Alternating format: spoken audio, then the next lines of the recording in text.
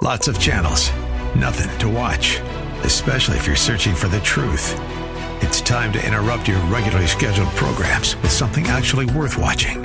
Salem News Channel. Straightforward, unfiltered, with in-depth insight and analysis from the greatest collection of conservative minds like Hugh Hewitt, Mike Gallagher, Sebastian Gorka, and more.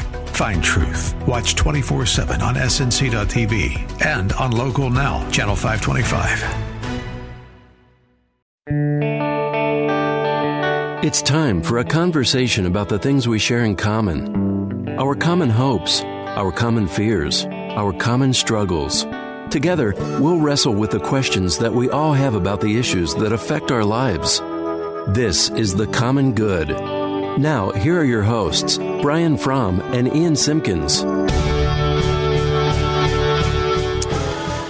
Well, happy Tuesday, friends. Welcome to The Common Good, AM 1160, Hope for Your Life, alongside Ian Simpkins. My name is Brian Fromm. You can find us on Facebook at The Common Good Radio Show, on Twitter at Common Good Talk, online, 1160hope.com. Go ahead and find our podcast wherever it is you get your podcast. Subscribe, rate, review, and we are grateful. We are really grateful for those of you who have done that and those of you who are going to do that. Well, happy Tuesday, man. How's your day going today? I mean, I'm with you, so it's going superb. Oh, see, you've learned over this year how words of affirmation I am, and I know that you are 100% disingenuous there, and I still feel good about what you said. No, it's not 100%. It's some percent, though. You're right. It's closer to 100 right. than zero. Well, I'm not saying that either. Yeah. You're responsible for 51% of my joy right now. Oh, wonderful. Well, I'll take it. I'll take it. Well, we're glad that you are joining us. Hopefully your week is off to a good start and all is going well. So jumping in, Christianity Today, an article that caught my attention, and it's not an easy article, but an article that caught my attention, and that us as pastors and guys who work in churches probably speaking for myself, probably need to wrestle with more than what I have before. So let me just read you some of this article. The Montana Supreme Court this week unanimously reversed a $35 million judgment against the Jehovah's Witnesses for not reporting sexual abuse to authorities, saying church representatives fell within a clergy exemption found in the state's mandatory child abuse law. Montana law requires officials, including clergy, to report child abuse to state authorities when there is reasonable cause for suspicion. However, the state's law exempts clergy from reporting when the actual or suspected abuse is discovered in course of a confidential conversation, such as confession, that is protected by the clergy penitent privilege. So I'll stop there for a second. Neither you nor I are lawyers. That might be news to people out there. You don't know my life. And but I'm wondering, were you aware about the clergy exception found in most states' mandatory child abuse reporting law? I'm fairly aware. In fact, I call everyone penitent just to keep that kind of in the forefront of my. No, yeah, I have like 2 lawyer brothers and a lawyer brother-in-law. So like legal talk comes up fairly regularly. I can imagine. Anyway, more than maybe it would otherwise. But I had a loose sense of this. But the more that I read this article, the more that I wonder about its effectiveness. Yeah, in more than half the country, 26 states, clergy are specifically named among those who are legally required to report actual or reasonably suspected cases of child abuse. But all but 4 of those states, though, provide an exemption for the clergy penitent privilege like Montana does. So basically half our country, clergy, if they learn stuff in where somebody comes to them as their pastor and says, hey, I need to get something off my chest. I need to confess something, that you are not mandatorily responsible for reporting that abuse. I don't know. Not only was I surprised by that, but I'm really disturbed by that. Yeah, I am too. And I'm hoping part of this article is saying that things are changing. A lot of states are trying to change it. But man, I really hope this is something that changes and changes quickly. So why do you think this has been in place for so long in so many places? I think that that's a good question. I think that there was high value in protecting, the same way that there's attorney-client privilege, that there was high value in protecting the clergy penitent, is that how they put it, privilege? Yeah. So that people would feel the open ability to talk to their pastor without the without the putting the pastor in the spot where now am I like a lawyer here? Am I like a detective here? Right. But it feels like, especially as clergy, that in those situations that the number one priority should be the children or the abused spouse. 100%, right. And so I think we as clergy, quite frankly, should reject these exemptions. Yeah. That we should be personally telling people, I'm not going to, not everything you tell me is going to be kept in confidence if there are other people that I believe innocent victims who are in danger. And I think that as clergy, let alone the law, but as clergy, it feels like that needs to be the bar that we go to. And I don't know why it wouldn't be. Like, I don't know why a clergy member would say, hey, I'm going to side with the abuser here and their confidence. I don't know why that would be the bar. Yeah, I think you're right. I think especially the church, right? The church has to be a place where we care more about caring for the victim than protecting the powerful. Like, that just has to, I mean, that just, to me seems like a no-brainer. I wonder if there is some sense that the clergy are trying to protect themselves or trying to, I don't really know. Actually, in our very own Illinois, we've adopted new changes that have been effective January 1, 2020. Among them, expanded reporting obligations for clergy members, though some exceptions tied to the clergy penitent privilege still remain, and obligatory annual training for all mandatory reporters. Again, I can't believe that's not universal. I would love to know why someone might disagree with this. To your point, I'm like a little at a loss for words as to like why this wouldn't be across the board. Yeah. That in the case of abuse or someone's a danger to themselves or others, I don't know. It's not something that I don't know. I mean, you've been a pastor for how long? 20 years. Well, that's crazy. 20 years. Have you come across instances where like, oh, I'm a little torn between whether or not I should say something? Is this serious enough that I should call somebody in or not? I've had that so it's never, do I want to break that person's confidence who I think is abusing somebody? Yeah. I have had moments where I've said to myself, am I just making this up in my mind? Right. Am I going too far? Right. Is this really? Because you do and know that's real. That bridge is burned once you go down that road. For but sure. You're like, I want to protect this kid. I think some of what's going on here, the article states that historically abuse reporting laws are a fairly recent phenomenon. Listen, here's a really damning line. Child abuse was not a widely held public concern in the U.S. until the early 1960s. Jeez. And so part of this, I think, is our laws trying to catch up with what is going on culturally. But I would say this. Church leaders and clergy members, it says, must be familiar with these state provisions and make certain they are ready to comply, said attorney and church law and tax senior editor Richard Hammer. Whenever uncertainty arises about whether the report, he says, resolve any and all doubts in favor of reporting. Yeah, I think that's I love this smart. last line. All states recognize, quote, permissive reporting, meaning anyone, including clergy, can make a good faith report even if the law does not compel them to do so. That's what you and I were just talking about. Exactly. Like, hey, clergy out there, be on the side of the victim, all right? Instead you of have to. And I think that's a good takeaway here for all of us. Yeah. Not just don't turn a blind eye to abuse. Right. Even if you suspect something, there's ways that you can confidentially report. There's other things. Like, I think if we've learned anything in the last, decade or so in churches, in any places of power, that abuse takes place and that we as Christians need to be on the side of the victims and those being abused. Well, and I think we've now learned a whole lot more, you and I, at least in the last year, about how difficult it often is for the victim, for the one being exploited, to actually report something. So if you are in entrusted leadership, particularly in the Church of Jesus Christ, like we have got to be more proactive about not protecting our name or our brand or not wanting to stir the waters or rock the boat. If someone's being abused, someone's being harmed in some way, we've got to bite the bullet and do the right thing. And I think that is an important call for anyone in leadership anywhere. Absolutely. Well, coming up next, we're going to stay in Christianity Today, and they weighed in on that whole Prince Harry, Meghan Markle, what they are calling Megxit over across the pond. But they linked it to something going on in the church as well. We're going to discuss that next here on The Common Good, AM 1160, Hope for Your Life.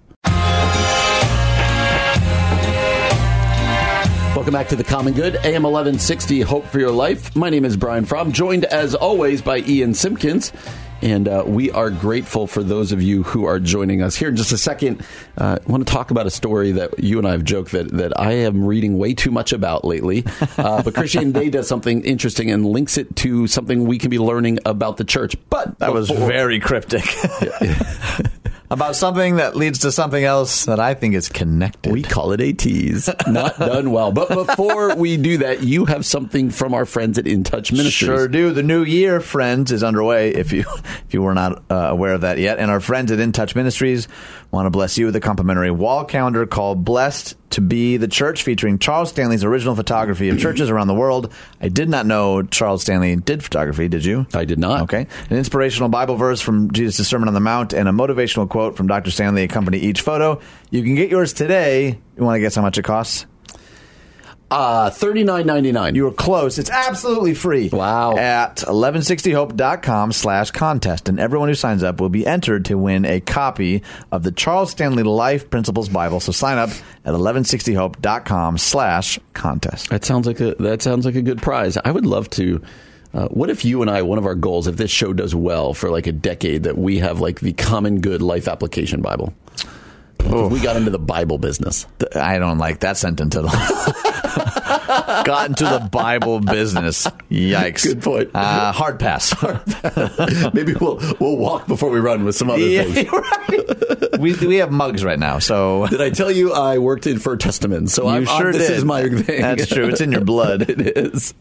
Well, Christianity Today talked about Megxit, as it's being called, and that is what's going on in England right now in the royal family as Prince Harry and Meghan Markle have basically kind of dropped a bombshell and said, we want to kind of not totally pull out of the royal family, but really change our role, do a lot of pulling out of what they've called senior royal duties. And it's just... it is blowing up not only here in America, but certainly over in England. And everyone's taken sides. And Prince Harry and Meghan Markle said they want to live in the U.S. even for 6 months out of the year. And it's kind of crazy because people are going, are you even allowed to pull out of the royal family? Right. But being a part of the royal family, there are certain... benefits to it. You get millions of dollars a year, taxpayer funded, to kind of be a figurehead, to travel and be kind of a representative or an ambassador for the Queen and for England. But it comes with a lot of pressure. You remember the stories of Prince Harry's mom with Princess Diana before her untimely and tragic death. And so people are just kind of going around about this. And you and I think rightfully last week when we talked about it said this is actually a sad story of a family kind of really in turmoil on the public stage. But Christianity Today did something interesting with it. And they said, you know what, this is really a generational thing of like, this is the way we've always done it. And now somebody in the next generation going, I don't want to be a part of that. Like, we can do this differently. I want to do it differently. Right. Which is an interesting point because then Christianity Today says, you know what, this kind of reflects what's going on in the church. Right. And kind of this loss of youth, loss of this next generation, and that maybe the church can have something even to learn from what's going on with the royal family. Yeah, and I think it's I'm torn on this conversation in general, because I was reading this article and there's like just some interesting things that Meghan did that were apparently big faux pas, like wearing jeans to Wimbledon, riding on a jet with Elton John, or guest editing a Vogue magazine. Like, I didn't realize those things were off limits in the first place, to be honest. And I think the older that I get, the more I'm learning to kind of understand both perspectives. I think when I was like 20 and 21 and fiery, I'm like, this isn't how you're supposed to do staff meeting. This isn't what church is supposed to look like. Yep. These aren't how songs are sung. That's, you just have this, which is easy to be idealistic when you're like, well, you're not leading any of it. So it's easy for you to complain over there in the corner somewhere, youth pastor Ian, but there's actually some realities at play here. The older that I get, the more I think, yes, some of those reforms really, really do need to happen. But there's also a lot of wisdom in taking a step back and saying, okay, why is this way? Is there a reason that the chairs are facing this direction, or that the program looks like this, or that like really nitty gritty stuff? And I was just talking with a friend a couple nights ago, and how sometimes when new staff come in and they're like, we're going to completely rewire the tech booth and not ask the volunteer that's been there for 20 years, you're like, yeah, you might be right, but honoring some of the tradition and some of the long suffering and some of the reasons that stuff was established that way, I think should also be a part of the conversation. And that's a hard balance to strike. That's really good. The article here writes, although I believe there's still a place for the royal family and some of the values and traditions its members espouse, I also believe there should be room for a younger generation that forge its own path and bring its own strengths and indeed weaknesses to a new form of leadership. Will it be possible for this new generation to use its talents to bring change without having to face a crippling barrage of cruel criticism? Can that change hold on to the essence of the traditions, but recontextualize them for today? You could remove royal family and insert the word church, and you could write that exact paragraph. And that's kind of what you were getting at. And so the question becomes, let's spin this into the church world. How do you do that well? Like, how do we do that well? How do you listen to the next generation with, like you said, not scrapping everything from the past, right, and not get freaked out by the fact of all these articles saying the youth are leaving the church, right. But also, like, that's a hard one for me to walk. I have a hard time with that. So, what are your thoughts on that? I'll never forget the first time I heard Andy Stanley say the next generation idea is not going to come from the previous generation, and he says, so I'm going to talk to the 45 and up crowd that's with me right now. You can fight it or you can fund it.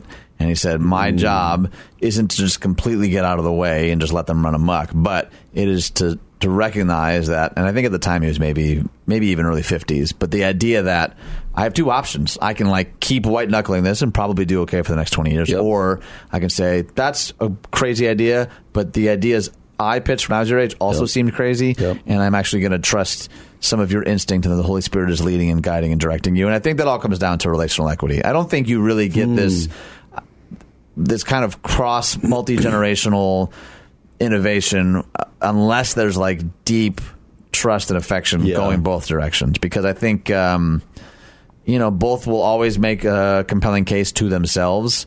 But if there isn't I think what Andy was saying was, I funded stuff that terrified me, that I legitimately was not sure was a good idea. And I'm like, okay, that takes trust. Exactly. Because something that big, and it's not about size in this regard, but I think that to trust something like that to an idea that he wasn't sure about has got to be terrifying, but it was so important to him to send a message we care about the next generation leaders, and there's plenty of stuff that I'm sure he says no to. He's like, nope, that's just not who we are. I thought of this quote. I think I shared this last week, actually. Winston Churchill said, without tradition, art is a flock of sheep without a shepherd.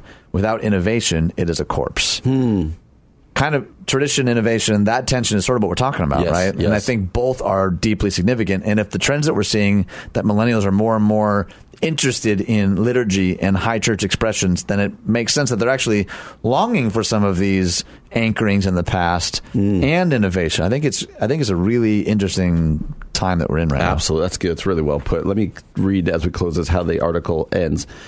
The article is Krish Kandiah is a UK-based speaker and author and founder of A Home for Good. Writes, and I look forward to seeing how their decisions might help the royal family progress, and perhaps how it might even encourage the church as we Christians wrestle with important questions, champion new causes, inspire racial inclusion, and engage the new generation to lead our ancient institution into the future. I think that is really well put. It kind of encapsulates what you said, Andy Stanley said. I think we all hear it. It just takes, I think trust is a good word. It also just takes guts. Totally. It also takes some guts. So we'd love your feedback on this. You can do that at the Facebook page, The Common Good Radio Show. Coming up next, a journalist out of Iowa, before he died, penned his own obituary. Going to talk about that next year on The Common Good. AM 1160, Hope for Your Life. Welcome back to The Common Good on AM 1160, Hope for Your Life. Alongside Ian Simpkins, my name is Brian Fromm. Thanks for joining us here on this Tuesday evening. You can find us on Facebook at The Common Good Radio Show. That's The Common Good Radio Show. Twitter at Common Good Talk. Online, 1160hope.com. You can find our podcast wherever it is you get your podcast. Go ahead, subscribe, rate, review. Tell somebody else about it. Go share it with them. And we're grateful for those of you who do that. Why that came across so creepy. Yeah, go share it with them. Hey, why don't you go and share that? It's like what do you... What is he? You need to do whole segments. I think that was from yesterday. It was. But everybody listens to all 2 hours every day, right? Of course they do. They know what we're talking about. Well, came across this story, and it's a little bit sad, a little bit feel good, a little bit funny. So, an Iowa journalist known for his comedic storytelling and lightheartedness penned his own impressive obituary ahead of his death on January 3rd. So let me give you some of the background. Ken Fusen, he died of liver cirrhosis in Omaha. He was 63 years old. He remained in positive spirits during his final days, working in plenty of jokes in his obituary, which he shared in the Des Moines Register, his former paper. I love the way he started it. He kicked off the piece of writing by making a wisecrack that while he was dead, he is, quote, stunned to learn that the world is somehow able to go on without him. He also hilariously looked back over his career, but then he turned a little more serious. He said Ken suffered from a compulsive gambling addiction that nearly destroyed him, but his church friends and the loving people at Gamblers Anonymous never gave up on him. Ken placed his last bet on September the 5th, 2009. He died clean. He credited his faith in Jesus for transforming his life. He was a member of the First Methodist Church in Indianola, and it goes on to talk about his career, and he concluded by saying this. He concluded his, quote, too long obituary, encouraging his loved ones to, quote, embrace every moment. He said, see you in heaven. Ken promises to let you cut in line. And so I love that he wrote it in a very lighthearted way, but also a poignant way. And I just wonder your thoughts on even the ability to write your own, because we'll spin this forward to the whole, if you could be remembered for anything, what would you be remembered for? But more what he was able to do here. What do you think of this? Well, I read from another article here. He said, in lieu of flowers, Ken asked that everyone wear black armbands and wail in public during a one-year grieving period. During a one-year grieving period. Says if that doesn't work, how about donating a book to the public library? Yes, this obituary is probably too long. Ken always wrote too long. Like, I love that he wrote in the third person. Yeah, he wrote in the third person as if somebody else had been writing it for him, which I think is so fascinating. Did you ever see the movie Get Low, by the way, with Robert Duvall? Do you know the premise? I do not. It's Robert Duvall at his most Duvallist. He's like this, he's a bit of a hermit that lives in the woods and is kind of realizing nearing the end of his life that he doesn't actually have any friends, any community. And so he wants to throw a funeral for himself before he dies. And it's a whole kind of observation about the nature of life and death and friendship and what we want to be known for and all the stuff that you were raising as a question. I think this is interesting, especially since he is a writer, and this isn't an angle that you typically see, particularly about topics that are so sad. Yeah. And again, we've talked about this in the past about the nature of humor and the importance of being able to actually laugh about some of the most tragic parts of our life can really be really, really healing. I think his particular approach is so interesting to me. I don't know personally that I would have the wherewithal because he was young, so like that's heartbreaking legitimately. And for him to have the wherewithal, I wonder if that was like life-giving for his family to see him. Oh, for his family. I gotcha. Or were they less supportive of it? They're like, come on, can you just take this seriously, please? Can you I wonder if there was some of that even within his own family dynamics and how that was. I'd be curious to know how that was received. It's interesting. He said he's survived by his sons, Jesse and Max, and a stepson, Jared, who all brought Ken unsurpassed joy. He hopes they will forgive him for not making the point more often.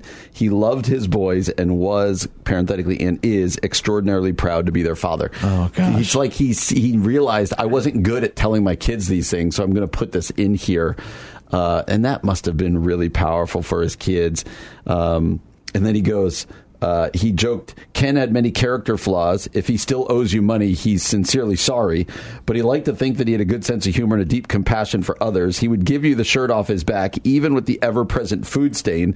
Thank goodness nobody asked. It wouldn't have been pretty. So very self-deprecating. Right. And I'm wondering, not only you and I aren't writers per se, but we are speakers. Have you ever heard of people who, like, if they know they're dying, will like produce a video to be played at their funeral say something? Not do you think it's appropriate? Could you ever see yourself doing that and wanting to do that? And then I'd follow that up with, like, what would you say if you did, or if you did what he did? What are some of the things you'd want to say? Hopefully, be able to say. Yeah, gosh, I truthfully have no idea. Yep. I was going to say, you seem content with that answer. You're like, yep. I think there was a documentary that I'd watched a couple years ago. I forget what his name was. He was a football player who was diagnosed, I think, with Lou Gehrig's disease. Okay. And it was this. It was kind of a long decline, but it was like an inevitable decline. And so we started documenting everything he possibly could for his son. And the documentary is like such a tearjerker. I remember watching it. I think it was actually before I had kids, but I remember watching it thinking, that's a lot of what I would want to tell my son. And his son was very, very young. So he was having to record things that he knew that his son wasn't even going to really understand till long after he was gone. I remember that hitting me really hard. Like, how do you pass? Like, if I knew I had a year from today, my eldest is only 2. That puts me in a very different place than it does for you, where like you're able to talk to your kids with a different level of consciousness, a different level of cognizance. They remember it. They would understand what you're saying. I remember that being really heartbreaking to me. Like, gosh, how do you even really convey something to what is currently a child, and you're not really sure if he's going to like music or sports, or, like all that was really difficult. But there were probably obvious paths that you and I would want to take about like faith and about love. But I think particularly for like my boys, it'd be about courage and compassion. It'd be about integrity. It'd be about some of those lesser talked about traits, I think. And, and it would be not just to my boys, it'd be to my wife, it'd be to my family. And I don't know that I ever could actually get through it, to be honest. Like, that would be really tough for me to conceive of successfully getting more than a couple of minutes on tape to actually talk to them. Like, that part alone seems impossible to me. Absolutely. Yeah, maybe that's a better way to frame this. Like, if you could speak to your family, because, I'm not sure that I'd want to get up and do one last melodramatic last sermon, or and how creepy would it be to have a video of yourself at your funeral? Right. Be a little narcissistic. Like, I'm going to speak this one. And, but yeah, thinking through, like, what do I want to be remembered for? And it can be a little bit, heavy, but you do want to say, what you want to be remembered for, and this is an obvious statement, how you want to be remembered for is just a reflection of how you're living your life now. And so the next step to go, how do I want to be remembered, is to ask, how am I living now? Right. Would my kids look at this and be like, that's not really how you were, Dad? And so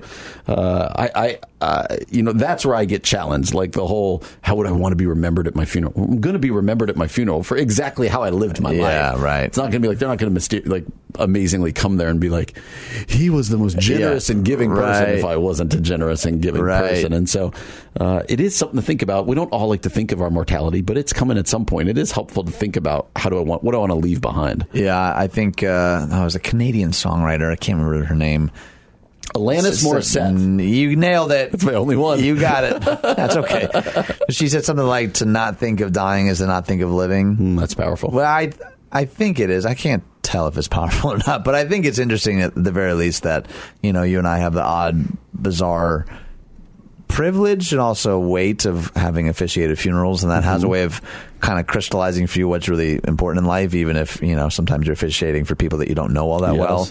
And I think those are the kind of milestones that, like, I tend to drive home from them thinking, I need to stop griping so much, or I need to stop losing my mind that too many lights are left on, or it has a way of just like sort of making stuff that's meant to be peripheral fade away a little bit. And I think that death has a way of doing that. So it's a lighthearted article in a funny way about his own death. We'd encourage you to read it. Coming up next, Relevant Magazine had this to say: why I left the cult of calling, and you should too. We're going to discuss that next here on The Common Good, AM 1160, Hope for Your Life.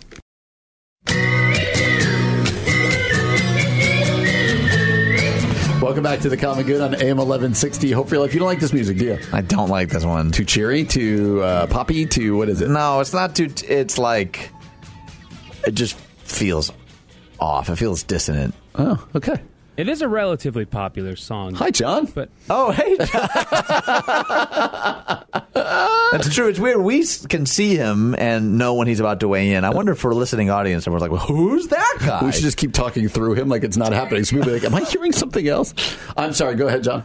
No, I will remove it from the loop. You don't need to. I mean, if you want to, I wouldn't turn it down. Isn't that weird high pitch? I don't know if you can hear it through the AM. The dogs are hearing it. Yeah, the dogs can. They're just howling. Oh, Well, that is John, our producer. You are hearing. He does a wonderful job here for the show. You can find stuff for the show at Facebook at The Common Good Radio Show, Twitter at Common Good Talk. Find our podcast wherever it is you find your podcast. At Relevant Magazine, go ahead. Nope. Relevant Magazine. About a year ago, they wrote an article called Why I Left the Cult of, quote, Calling.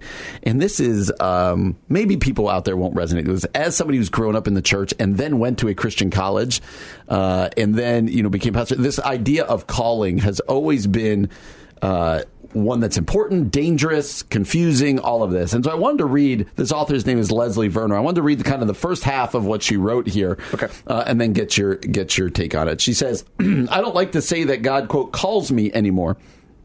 When I graduated from a Christian college, I believed I would change the world. I was determined to be useful, significant, and different. I wasn't going to join the throng of sellouts who eventually moved to comfy white picket homes in the suburbs and attend churches where conversations afterward are meaningless and trivial because I was called to be a missionary, the highest calling a Christian can have. Every decision I made propelled me on that path. College, a place that would offer overseas opportunities. Major, something useful that could also slide under the radar if I went to a closed country that was anti-Christian. First job, teaching in inner city Chicago until a door opened up to go overseas. First chance to go abroad, China, because closed countries are the place to be if you really love Jesus. I finally had the chance to answer God's call on my life to serve him as a missionary after a few years of teaching in the States. I sold my car, quit my job, moved to China. I was finally doing what I was called to do, so I loved knowing that I was living such a high calling and making a difference in the world. And then I fell in love with an actor in Chicago who was not, quote, called to missions. And I had to face some hard questions. What if God hadn't called me to missions after all? What if I was just being a tad prideful about my calling? What if I was worshiping my call? When I made the decision to move back to the States and get engaged, I felt like a failure. Though God had made it unmistakably clear that this was the man he intended for me, I still struggled with all the demons in my head telling me I was selling out by leaving the mission field. But God, he wanted more for me. He wanted me to step down off my pedestal and walk among the, quote, uncalled for a while. He wanted me to untangle my identity, unwind all the programming that led me to believe that I was more, that I was doing more and being more than other Christians, that my life was somehow more meaningful because I was serving him in another country. I now understand something about my calling. I am not called to missions, marriage, motherhood, writing, or teaching. I am called, first and foremost, to intimacy with Jesus Christ. That is my call. What do you think about that? I think it's pretty good. I think there's a couple of things that I might not totally agree with. But in general, though, I think calling is certainly one of those terms, those phrases, that word that has made its way into Christian subculture without a lot of scrutiny, where it will get tossed around a lot without any real understanding about what it is even that we're asserting is happening. And part of what she gets at a little bit later is, the assumption then that is, if I'm called to this and I somehow missed the signal or I missed my cue, and I certainly fit in this camp probably late high school, early college, like, okay, so if I miss a calling, and like let's say I go to the wrong college. Yes. If I go to the wrong college, it means I'm going to meet the wrong people and get the wrong degree and then end up marrying the wrong girl and have the wrong kids. And I'm, the trajectory shift just gets worse and worse and worse and worse. And that was petrifying. It actually, in a lot of ways, led to a real obsession over trying my best to make sure everything was the right decision to an obsessive degree, which is like, well, I don't want to fall off course of my calling, because if I do, then my whole life is screwed up, and that can be a lot of pressure. However, I could say on the other end, I think sometimes without any attention to that question, without ever really stopping to think, is this the kind of life? Am I becoming the kind of person that I think Jesus wants me to become? I think that is also an error, to say like, hey, it's not about calling. Live your life. Do whatever, as long as Jesus is king, or you say Jesus is king, or you say Jesus is your aim. Because having Jesus as your aim carries with it some other pieces of formation that I think are worth talking about, that and probably because of space, she doesn't really get into. But when we dichotomize this, I don't worry about calling, I'm just in love with Jesus. You're like, yeah, but Jesus does call people to a different way of life. To apprentice the ways of Jesus means that there are things that we'll have to say no to or cut out of our lives, or things that we'll need to shift. But I don't think it necessarily is like how many of us talked or have talked about calling is this blueprint for here are the steps for the next 30 years of your life. And she goes on later to say, I don't even think callings are necessarily always forever. It could be, for this season, which I've kind of always agreed with, to be honest. Like, it's in this season we're called to be in this city or in this mission field or with this job or whatever. And I think I appreciate the perspective overall. I think it raises some good questions. I think it does too. You did a good job painting the picture of that pressure. I remember being at Wheaton, literally. My wife and I, we were like kind of in this, like, are we going to start dating? We were good friends, so we knew that if we started dating, it would kind of start at kind of a serious spot, right? And so I remember literally having the conversation with her. I don't want to go overseas. And she went, okay, good, me too. But there was like, it kind of acknowledged this underlying pressure that like, you were thinking it, I'm thinking it. Like, there's a lot of people here who like, that's the pinnacle. Like, is that you? Because we need to have that conversation now. And feeling that pressure of always like, what am I called to do? When in reality, and I get it, some people are called to specific things. Like, I believe that. Like, but also, that then also can let some of us off the hook who might not feel like we're called to specific things. They're like, no, we are all called to be, we've used the phrase everyday missionaries. Like, we're all called to mission fields here. It might be your office and your neighborhood. It might be China. It might be this. And so I also don't want to let everybody off the hook. Like, if you're a Christ follower, you are called. It's going to look different for all of us. But using the term, I think, can become very loaded. Yeah, I think part of what's difficult is that when you poke at some of these terms that people are really comfortable at using, it can feel very disorienting to even raise questions like this. Like, wait a minute. Are you saying God doesn't call people? Like, even what you were just saying, like, why would God call some people specifically and other people not specifically? Like, I don't even know that I necessarily agree with that. I think it might have been Spurgeon. He said, I'm summarizing, but he said something like, love the Lord and live your life. Like, it is sort of a let that lead, guide, and direct. But if you end up being a cobbler or an entertainer, or a stay-at-home mom or dad or whatever, like, if all of that is surrendered to the kingship of Jesus, the lordship of Jesus, right? He's Lord, not Lord-elect. It's not just about being Lord in some future reality. It's, okay, I'm daily dying to myself, as the Apostle Paul invites us to do. Then I wonder if we can trust the Holy Spirit's work in our life to actually, okay, Lord, I'm trusting you with this, and I have the opportunity to either be a teacher or a crackhead. You're like, no, I don't think you're going to really have a knockdown, drag-out debate between the two of those. Which one are you calling me to? Right, exactly. That's not really a question, I don't think. It's obviously not always that clear, but I think the other thing that she highlights really well is that so often we see our identity as inextricably connected with what we do, and the idea that, I am the product of my accomplishments is so destructive that, you are an image bearer with a job to do, not a job doer with an image to earn. You know what I mean? Like, it's a very... We get that out of whack, and I'll just read how she ends it, because I think she said, I no longer say that God calls me in the same smug way that I once did, assuming that a call is forever, or even that there is a hierarchy of calls, with some being more holy than others. Instead, if I use those words, I preface it by saying that I am called to this for now. And if and when that calling shifts, I am left standing on solid ground because my calling is to intimacy with Jesus Christ. I just think that it's a good reminder. It's an important reminder. And it's an important discussion about the words that we use, particularly when it comes to our faith. Well put. You can read this article from Relevant Magazine at our Facebook page, The Common Good Radio Show. Well, coming up next, we're going to talk about another Chicago pastor who did something he shouldn't do. We're going to discuss that next year on The Common Good. AM 1160, Hope for Your Life. Hey everyone, it's Ian Simpkins here, and I remember the first time that I actually learned about Thrivent Financial. I was pastoring a church in Bartlett, and me and two other pastors had this dream, this idea to better care for the marriages in our communities. And so we started to dream up this conference idea. What if we actually hosted a local conference to pour into marriages and couples in our churches, in our neighborhoods, in our communities? And Thrivent Financial kind of came alongside and not only like made the conference possible, but they were actually interested in partnering with us as churches, as pastors, to help people not only be wise with money, but to live more generously, which was always a value that I had and always struggled to find organizations that actually wanted to help our churches do that. And so that's actually kind of the beginning of what's been a really beautiful journey and relationship with Thrivent, to actually be wise with money, to live generously, and to help other people do the same. And so if that interests you, I'd encourage you to go to Thrivent.com to learn more. It's time for a conversation about the things we share in common. Our common hopes, our common fears, our common struggles. Together, we'll wrestle with the questions that we all have about the issues that affect our lives. This is The Common Good. Now, here are your hosts, Brian Fromm and Ian Simpkins. Everybody, welcome back to The Common Good on AM 1160, Hope for Your Life. My name is Brian Fromm. I've got some caffeine. I'm ready to roll. Coming in hot.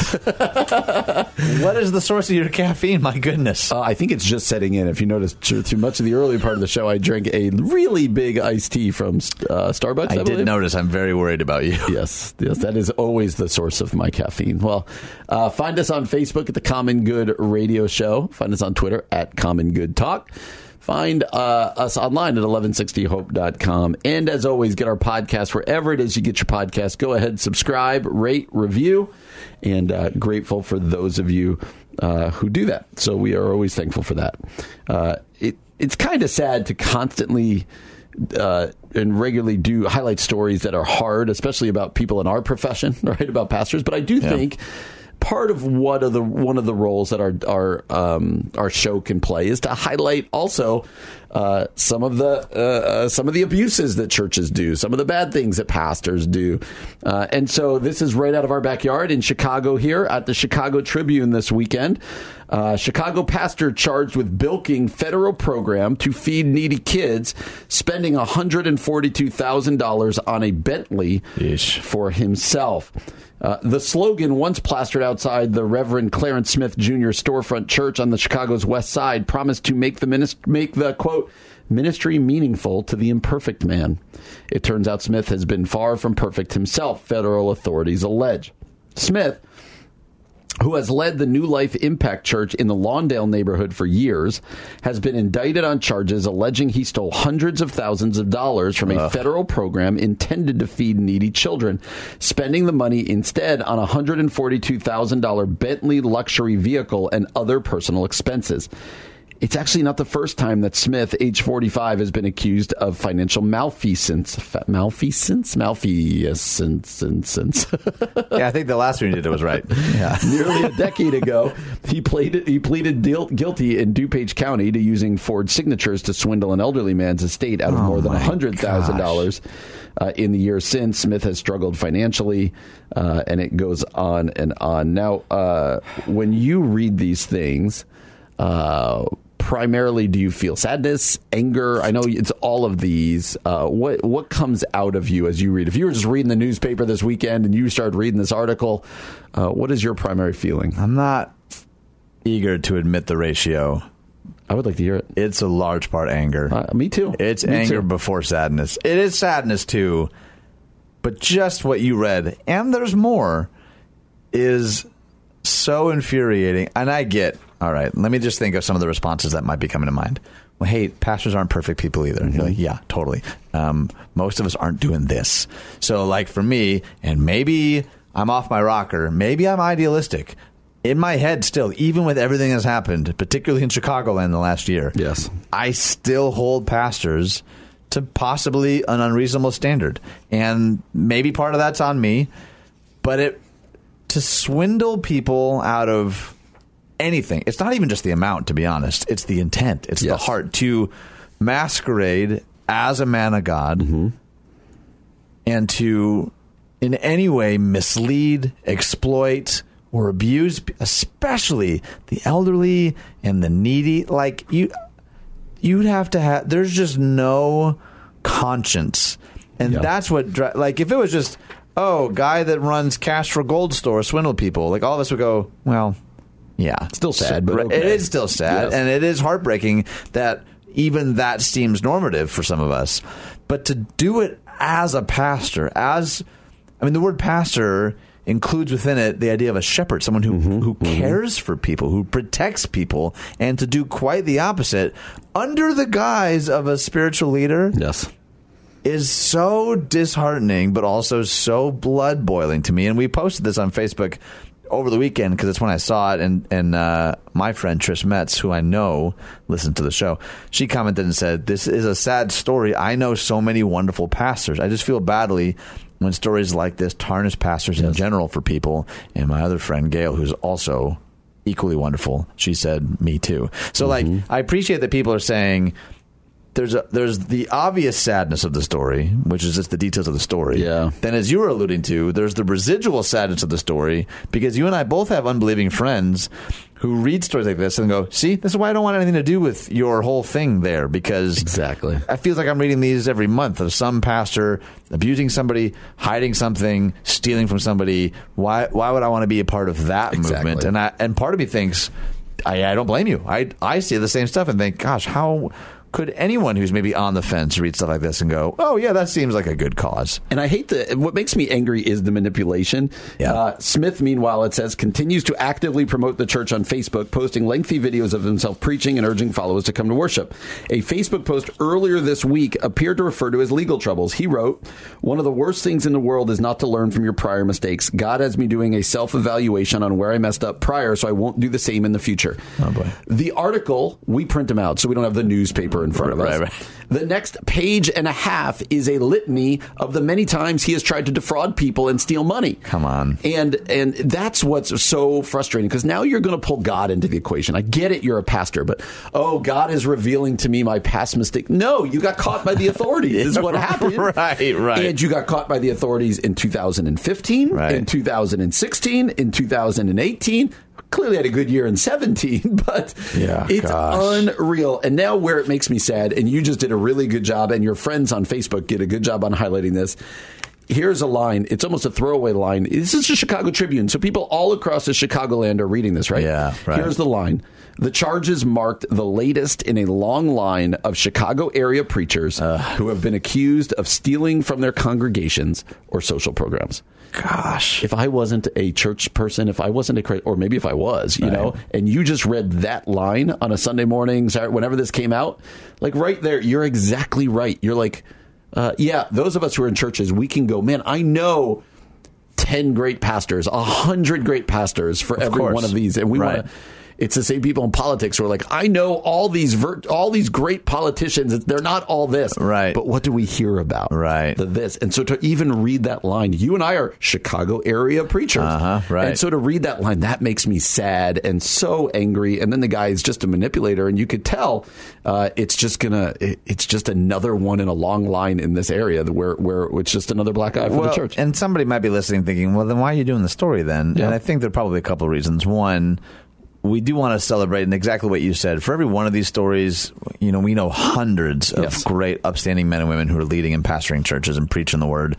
Two, financial scrutiny is okay. Like to ask questions if you're a part of a church, to ask for clarity, I think in an organization that's rooted in integrity, that should be okay. That should be fine to have a conversation, to raise a flag or raise a hand or whatever. And I think and again, we've actually tried to thread this needle over the last year to not, to not only highlight positive stories, hopeful stories, but to not also get totally bogged down like, oh gosh, everything's falling apart either. Correct. But this is right in our backyard. It's something that apparently is far too common. We'd love to know what you think too. Where have you seen this at play? How have you seen churches healed? My hope and prayer for this guy is that he's completely repentant. Yes. That he doesn't actually just feel bad that he's caught, but has like an encounter with Jesus and is like, man, I've been swindling for far too long. Yes. How do I make this right? Like I would love to do that story. I'd love to have him on the show and say, man, I totally fell apart at the seams and I was forced for the first time to look at myself in the mirror and see what I actually was doing. And so that's ultimately our prayer, is that people are healed and that they're not permanently jaded by stories like this. But to also say, and I hope you're hearing it from Brian and I, like if you are in the jaded camp, we totally get it. That's okay, like to be in that space for a season, but keep trying. Yes. Like there are great communities and faithful leaders and people that aren't doing these kinds of things, that it's worth getting back on the saddle. Yeah, I think it's a good way to put it. Like on the one hand, we understand how a story like this would make you jaded. But let us encourage you, don't let yourself get jaded. Right. And not make permanently. Yeah, exactly. And go search out where this kind of thing isn't happening. Ask the hard questions. And just pastors out there, I know 99% of us aren't doing this, but We maybe do some smaller, like let's just do well. Yeah, let's just be better. Thank you. That's a better. It's a 2020 slogan. Pastors of Chicago, be better. Let's just do everybody. It's a good point. That's a good point. Well, coming up next, we are going to do our longest list. I'm not sure that we've ever done one longer than this. 17 sacrifices the best leaders willingly make for their team. Coming up next here on The Common Good, AM 1160. Hope for your life.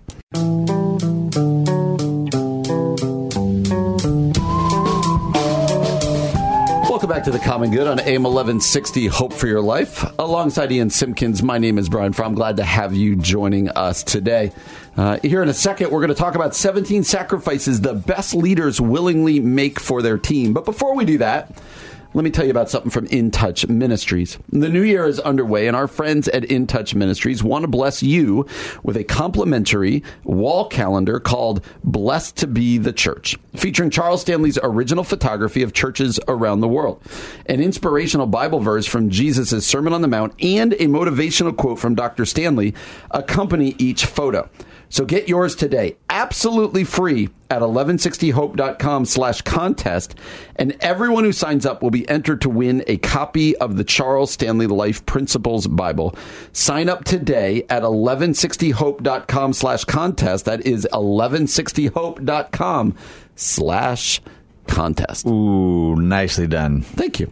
So, 17 sacrifices. He says part of being a leader is picking the right priorities. Good leaders have a knack for knowing what to take on.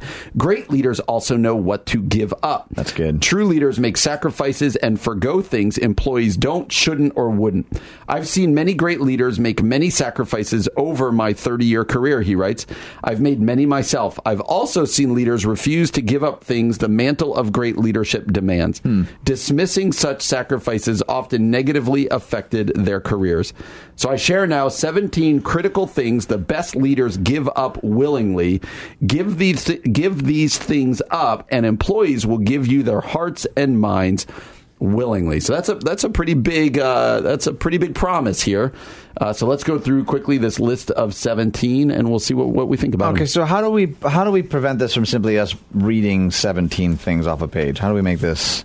I'm just going to read one and get your gut reaction, and then we'll read the paragraph under it. Okay. First one's self-interest. You put that number one. Do you think that belongs to number one? I do. Really? Well, not knowing what the next ones are. I think self-interest can really, when you see people as a means to your end, as opposed to you there to serve them and empower them, I think that gets quickly sniffed out. The phrase he uses here is, I'm not saying they don't want to grow and advance or that they're martyrs. I'm saying that they lift as they climb. I like that phrase. They lift as they climb.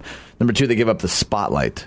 What do you think? It goes along the same. If it's always about it is kind of the same, right? If it's always about my platform and advance, and we've all seen leaders like this, right? Yeah. Like whether it be in churches or businesses, where it's all about sell my book or my name is always on the marquee, and that would be hard to always be under that. So I like how he says too. So he says, not only do great leaders lift as they climb, they do so from the shadows. The best leaders I've ever worked for illuminated the work of others while openly demonstrating they didn't need or want the attention. Do you find that one hard, actually, by the way? Because you're a leader, and a big part of your role is literally standing on a stage under lights. Yes, that's a good point. Right? So how do you do that as a church leader when it's like, but a big part of my job, though, is to lead from this very central, elevated, visible position. You know what I mean? I think one of the ways to do that is when you're in that spotlight, highlight other people. Ooh, that's good. So you could bring other people up there with you to be literally in the spotlight, or when you're up there, be like, hey, I just want to tell you about... or we're going to be starting this soon, and it's being led by this person. I got nothing to do with it. Right. All this kind of stuff. That's even coaching I'll give to people when they're writing sermons. Like, hey, make yourself the hero less. Yes. Right? Like when you think of stories like, what's an example of me doing this? Like, now think of an example of someone doing that. That's really for good. you. That's a hard shift, though. Credit is a thing they sacrifice. Great leaders look in the mirror when blame's to be had and only look away when credit is to be given. They happily bask in the glow of others-oriented accolades. Do you find that one to be natural for you, or is that more tough to pull off? So, and this might be coming later, but again, I haven't looked at the list. But credit, it is a hard one. The harder one I have is taking on the blame all the time. Oh, really? I'm guessing they might get to this later, but we'll see. Okay. But it's like the flip side of the credit. It's a good leader still like stand at the front and take the arrows and take the blame. And I always want to be like, well, that wasn't my fault. Yeah, right. Did you see what they did? Did you see what they did? And I struggle with that. And I think I've taken some rightful hits because of that. Like, oh, what? You're going to take the credit but run the bus over me? And you're like, well, no, that wasn't my intention. I was just being honest about. Right. And I think good leaders not only kind of deflect credit, but they probably take an almost inappropriate amount of the blame that should be more shared. That's well said, man. We can't take this long on all 17. We're never going to get through it. So 17 sacrifices the best leaders willingly make for their team. So far, we've covered self-interest, the spotlight, credit. The next one is their time. I had a leader who said the door is always open, but it was like his door was open at the top for show, closed at the bottom in reality. What are those nursery doors? Yeah. Oh, is that what he's getting at? I think so. Oh, interesting. It was like working for a bank teller. He wasn't serious about his offer, didn't really want me in his office, and he made me feel like I was intruding. Availability is often the most important thing you can give employees. I just yesterday had someone from our church write, and they were asking for prayer for something. It was on Facebook, so I responded like fairly quickly, and he's like, I just gotta let you know. And it wasn't just for me, by the way. It was like, I so appreciate the leaders of this church and how available you guys actually are. And I thought that was encouraging, because I often feel like I struggle in that area. And I know that one of the struggles with this is just helping people understand, because I think people perceive when you're a leader, especially of a bigger organization, that your time is all taken up. So it does. I'm not even part of a big organization, but the number of emails or talks I get where people are like, hey, I know you're really busy. And I'm like, what am I doing that's portraying What am I giving off? Like, oh, you are bothering me right now. But yeah, go ahead. Keep going. Yeah, can I just read a few? Go, Let me just read the rest, and then we'll highlight the ones that we like. How about that? I like it. Okay, 17 sacrifices the best leaders willingly make for their team. Self-interest, the spotlight, credit, their time, information, the need to always be right, their best people, pretense, control, what got them there, perfection, their ego, position power, the need to dominate discussion, biases, bad habits, and the feeling they need to prove themselves. I wish we had more time to get into all of these, actually. These are all really good. So is there any that, like, just reading the actual items jump out at you? You're like, okay, that's one I need. I think control. I'm not really a very controlling person, but like at a place like a church, when you're in charge, or you feel like you're in the spotlight, like you're, for better or for worse, you're the one that people are going to come to. You want to be like, well, I want to make sure it goes the way I want it to go. Yeah, right. If I'm going to have to answer for it, let me be be control. I don't struggle with perfectionism, quite frankly. The need to dominate discussion, that's a pretty good one. And bad habits is a good one, too. A lot of times we want to keep our people like, hey, you got to be on time. Hey, you got to do this. You got to do this. And then be like, right. Well, they don't either have the guts, or they don't want to say to you, well, you don't do that. Right. And it becomes like a do as I say, not as I do situation. And I think that is really dangerous within any kind of organization, including a church. So one of the ones here, it says position power. That was number 13. They rely on personal power instead, influencing others with their affability, respectful approach, and energy. They never use their title to bludgeon people into getting what they want. That's a really good one. I like number 5 was information. The very best leaders don't hoard information to hold the power. They give it up freely to empower others. I've encountered so many leaders like that, where it's like really intentionally cards always close to the chest, because if they control the information, then they control the room, or they control the team. Like, I never really realized until probably in the last 10 years or so how often that one's employed. Like, oh, he's the keeper, she's the keeper of all the information, and that's like, it can be a little bit of a power play. Yeah, and the whole number 10 here, what got them there, like in a church, we're in a unique situation because I led the team that started our church. Right. But it could be easy for me not to just be like, well, this is how we've always done it. This is what got us here. Right. But it could be easy for other people to perceive that's how it has to be. Well, we got to keep doing what got us here because he's still the, and so I think that, man, this article is really good, and it feels a lot of like Dave Ferguson's Hero Maker, which we keep referencing. A lot of like, how do you empower others? That's what true leaders do, instead of making yourself the hero of every story and of your church. I think this is great. We actually are doing a series on that book coming up this year. Yeah, on Hero Maker. It's going to be a 5-week series on Hero Maker, which I think is going to be really. That starts. That's coming up soon, February 16th. If you want to come on by Community Christian Church, any of our 11 Chicagoland locations. Hopefully Dave is teaching at one of the locations every week. He's teaching a lot of them. Yeah, I think he and I are dividing that. Literally wrote the book. Well, it's true, and he's talked about it so much. Oh, yeah. Like this, I've seen him do it in conversation, and then on massive platforms. Like he just lives it. So like, those are the best moments too, where it's like not just a concept for him. He's like, hey, I've actually just really seen this work, and it's how we've tried to organize our team. So I think it's going to be helpful, but it's also we're going to try to adapt it so it's not just for the leader or the church planner, but for the everyday person to think about their jobs or their parenting or their marriages. How can I live like a hero maker there? Yeah. And I think that'll be good. Well, hopefully you resonate with these 17, whether you're a leader or you're somebody who's following somebody. Yeah, right. I think these are really helpful to know. Well, coming up next, something that you deemed rapid fire. We're going to give it another try. Some stories that we didn't think were worthy of entire segments, but we thought were interesting. We're going to do that next year on The Common Good. AM 1160, Hope for Your Life.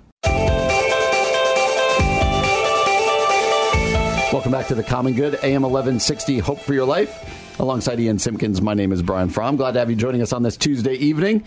You can find us on Facebook at The Common Good Radio Show, Twitter at Common Good Talk. Find that podcast wherever you get your podcasts. How about you subscribe, rate, review, unsubscribe? Ooh. Subscribe, rate, review again. It doesn't work. I think it does. I feel like this is the modern version of Ferris Bueller going back, trying to have the car in reverse to take the miles off. I don't think it works that way.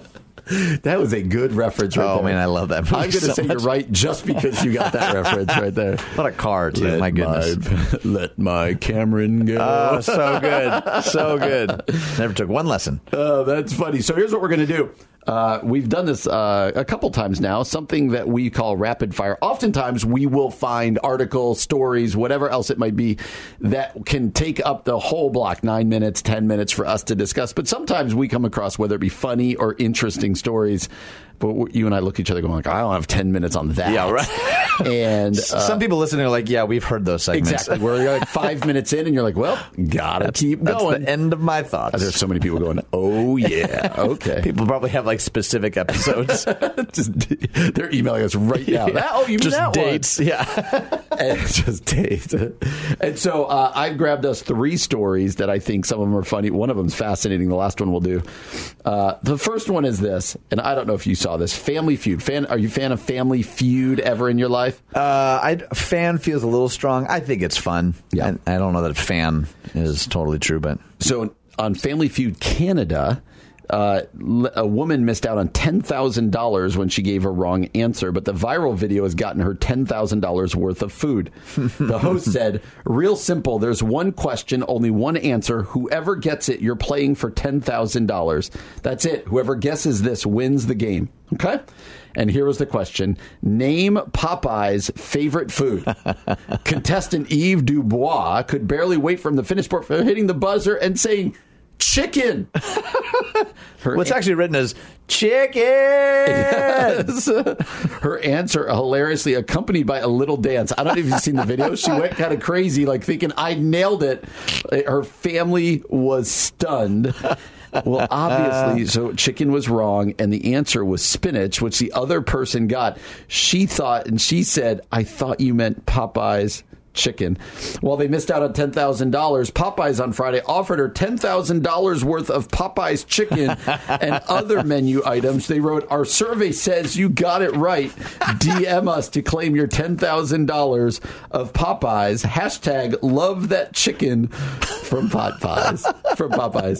I laughed so hard when I saw that. I don't know if you saw the video clip. I haven't, no. Hilarious, isn't it?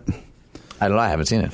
Hilarious story. The story is hilarious. You are right. Correct. Yes. All right. So what's our noise going on to the next story? Number 2. Oh, come on. Rapid fire.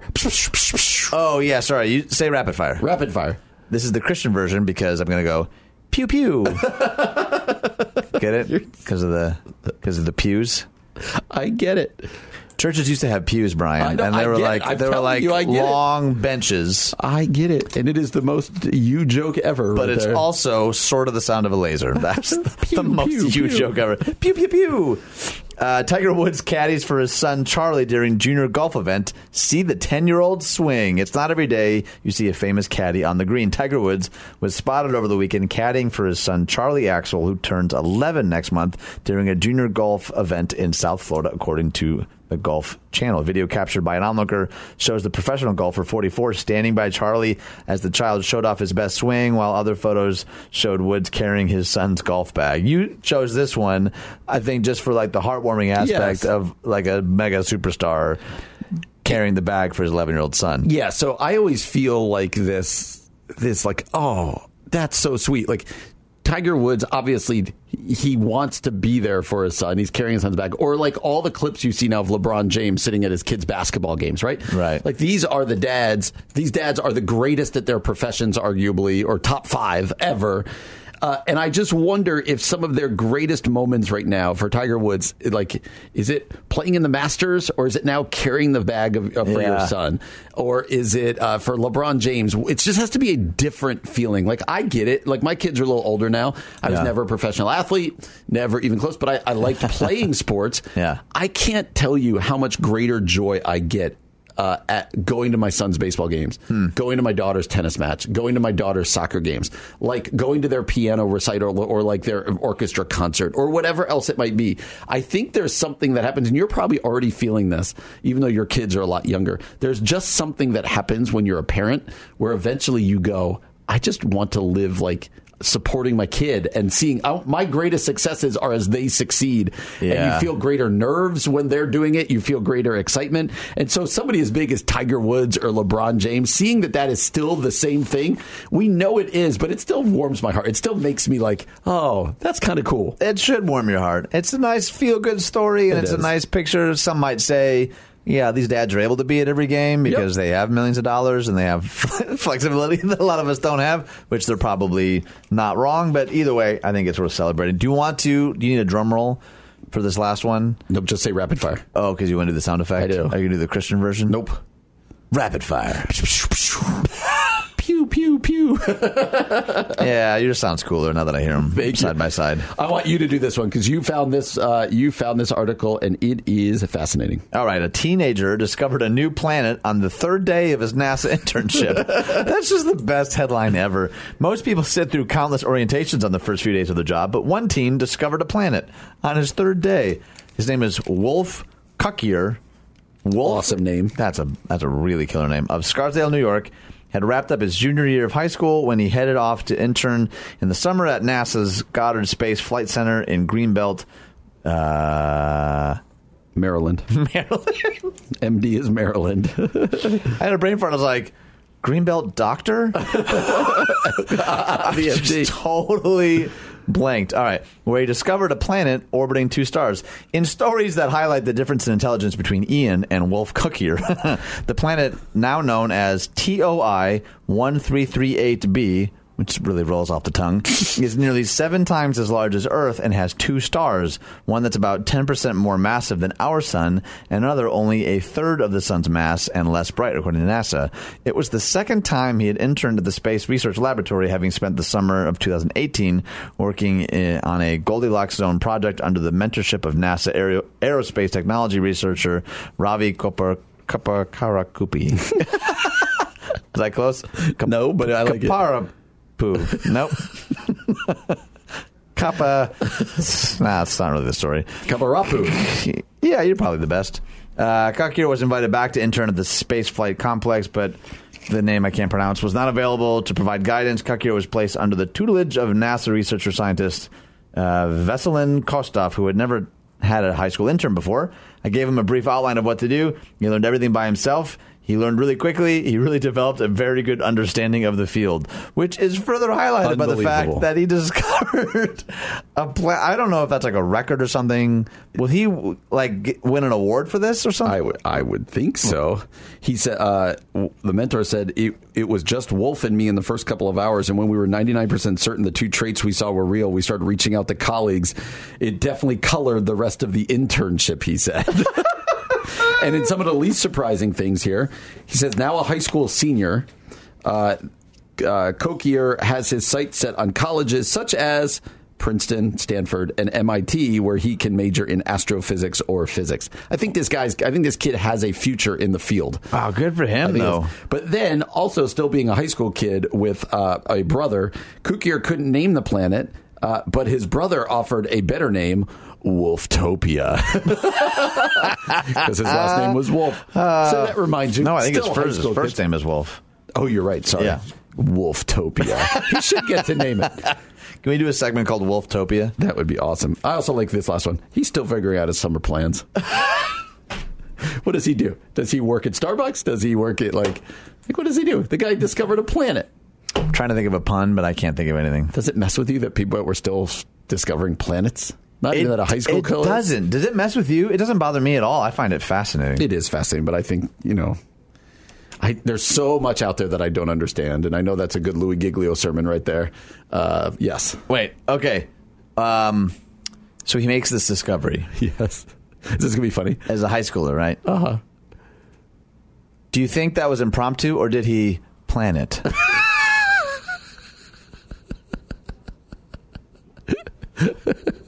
No one. I'm looking for high fives. No high fives. That is rapid fire. You're listening to The Common Good on AM 1160. Hope for your life.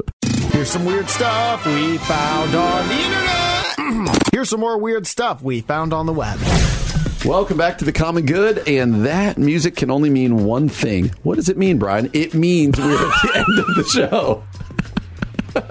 It's your question for me. I really thought you were going to ask me, and then you asked yourself, and that just totally caught me off guard. It means the end of the show, where our producers, they find us crazy stories from the interweb that we have not read, we have not vetted, but we are going to laugh with you. We're going to be insulted with you. We're going to cry with you.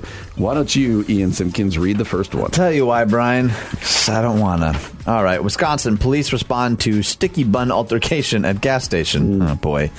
A clerk and a suspect at a mobile gas station on East Washington Avenue hurled a package of sticky buns back and forth at each other across the counter after the clerk accused the suspect of stealing snacks early Tuesday morning, Madison police report. This is in Madison? Yeah. An employee told police that Shacole G. Burks of Madison opened a package of combos and consumed the snack while she hid a package of cookies and 2 beef sticks in her coat. Police spokesman Joel Despain said in a statement. The clerk said he confronted Burks about the combos and the snacks hidden in her coat. When she approached the counter to pay for a sticky bun, Burks became angry and tossed the sticky bun at the clerk, who returned glazed bun fire, Despain said. Oh, yeah. Is that from Hook? No, what is it from, John? Animal House. Oh. Not even close. Yeah, sorry. I mean, there's similarities. Actually, the food fight in Hook was probably better, I think. Arkansas. In hindsight. Yes, Arkansas. Man calls police to report cheeseburger stolen from a motel nightstand. A lot of food-related ones today. Yeah. A man claimed someone stole his cheeseburger off why is it on a motel nightstand? In Benton, Arkansas, in an attempt to solve the alleged hamburglary. Wait. Keegan Byers filed a report. You're going to say we did this one already, right? Yes. Yep, we're going to keep reading it, though. I wasn't going to sell out our producer here, but yeah. Oh. Byers informed the officer that he purchased 2 cheeseburgers at a nearby gas station. He reportedly ate one of the burgers and then placed one on the nightstand. When Byers woke up hours later, he said the cheeseburger was gone. There was another person sleeping in the room at the time. That individual spoke to police but claimed that they did not touch the cheeseburger. Here's what you'd expect in this story. The officer noted in the report that Byers was extremely intoxicated at the time of the incident. I'd gladly pay you Tuesday for a hamburger today. Nice. That was a new drop, though, I think. All right, Missouri. Kansas City bar installs White Claw claw machine. Everybody loves it. This is such a bad idea. A White Claw machine. Do you know what a claw machine is? Yeah, where it goes down and then it drops the thing that you're supposed to run. Right. Yeah, should you be dropping carbonated beverages from that height? Is that a good idea? Anyway, White Claw, a hard seltzer that boasts 100 calories, has soared in popularity in recent years with Brian Fromm. Now you can try to win a prize by clawing a White Claw. Obviously. At Gamble's Social Club. To play, you just deposit $1 and you'll get a chance to grab an empty can of water. Oh, it's empty. Boring. Winners exchange the can at the bar. So far, the reaction has been very positive. Everybody loves it. It's so awesome. Says Gamble's general manager, KJ Schultz.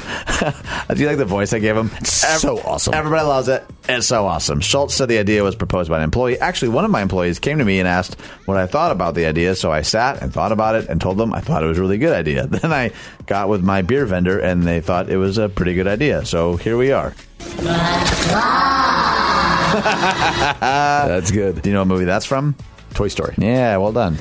Missouri lawmaker introduces My Smokin' Hot Wife to legislature. Oh, boy.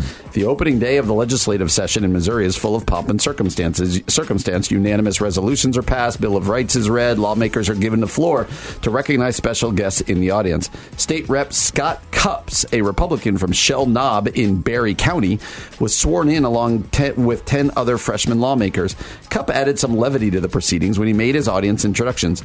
I would like to introduce some very special folks to me. First of all, my smoking hot wife, Kim, who joked around about Barry County coming to the Capitol. He said to laughs with those in attendance before also introducing his parents, grandmother, and his wife's grandparents. I just want to take time to say thank you for my family. My two beautiful, handsome, striking sons, Walker and Texas Ranger, or TR, as we call him. TR. And, of course, my red-hot smoking wife, Carly, who's a stone-cold fox. That is a good one. I think it would have gotten greater laughs if he introduced his smoking hot mother-in-law. Yeah, right. Like that. Do you remember when that was like really popular though in the area of like youth ministry and youth pastors? The worst. It was. I don't know where it started. Worst. It was like everyone took the stage, had some crack in there about their smoking hot wife, and the worst. Okay, so you do remember? I'm not formulating that out of thin air. Okay. Last but not least, Pennsylvania elementary teaching assistant charged after drinking beer at school. Brian. An elementary school classroom aide is facing charges after police say he was drinking beer during the school day. Richland School District officials announced Thursday that 26-year-old Nicholas Galzinski was immediately fired after admitting to consuming alcohol while in the Richmond Elementary School December 16th.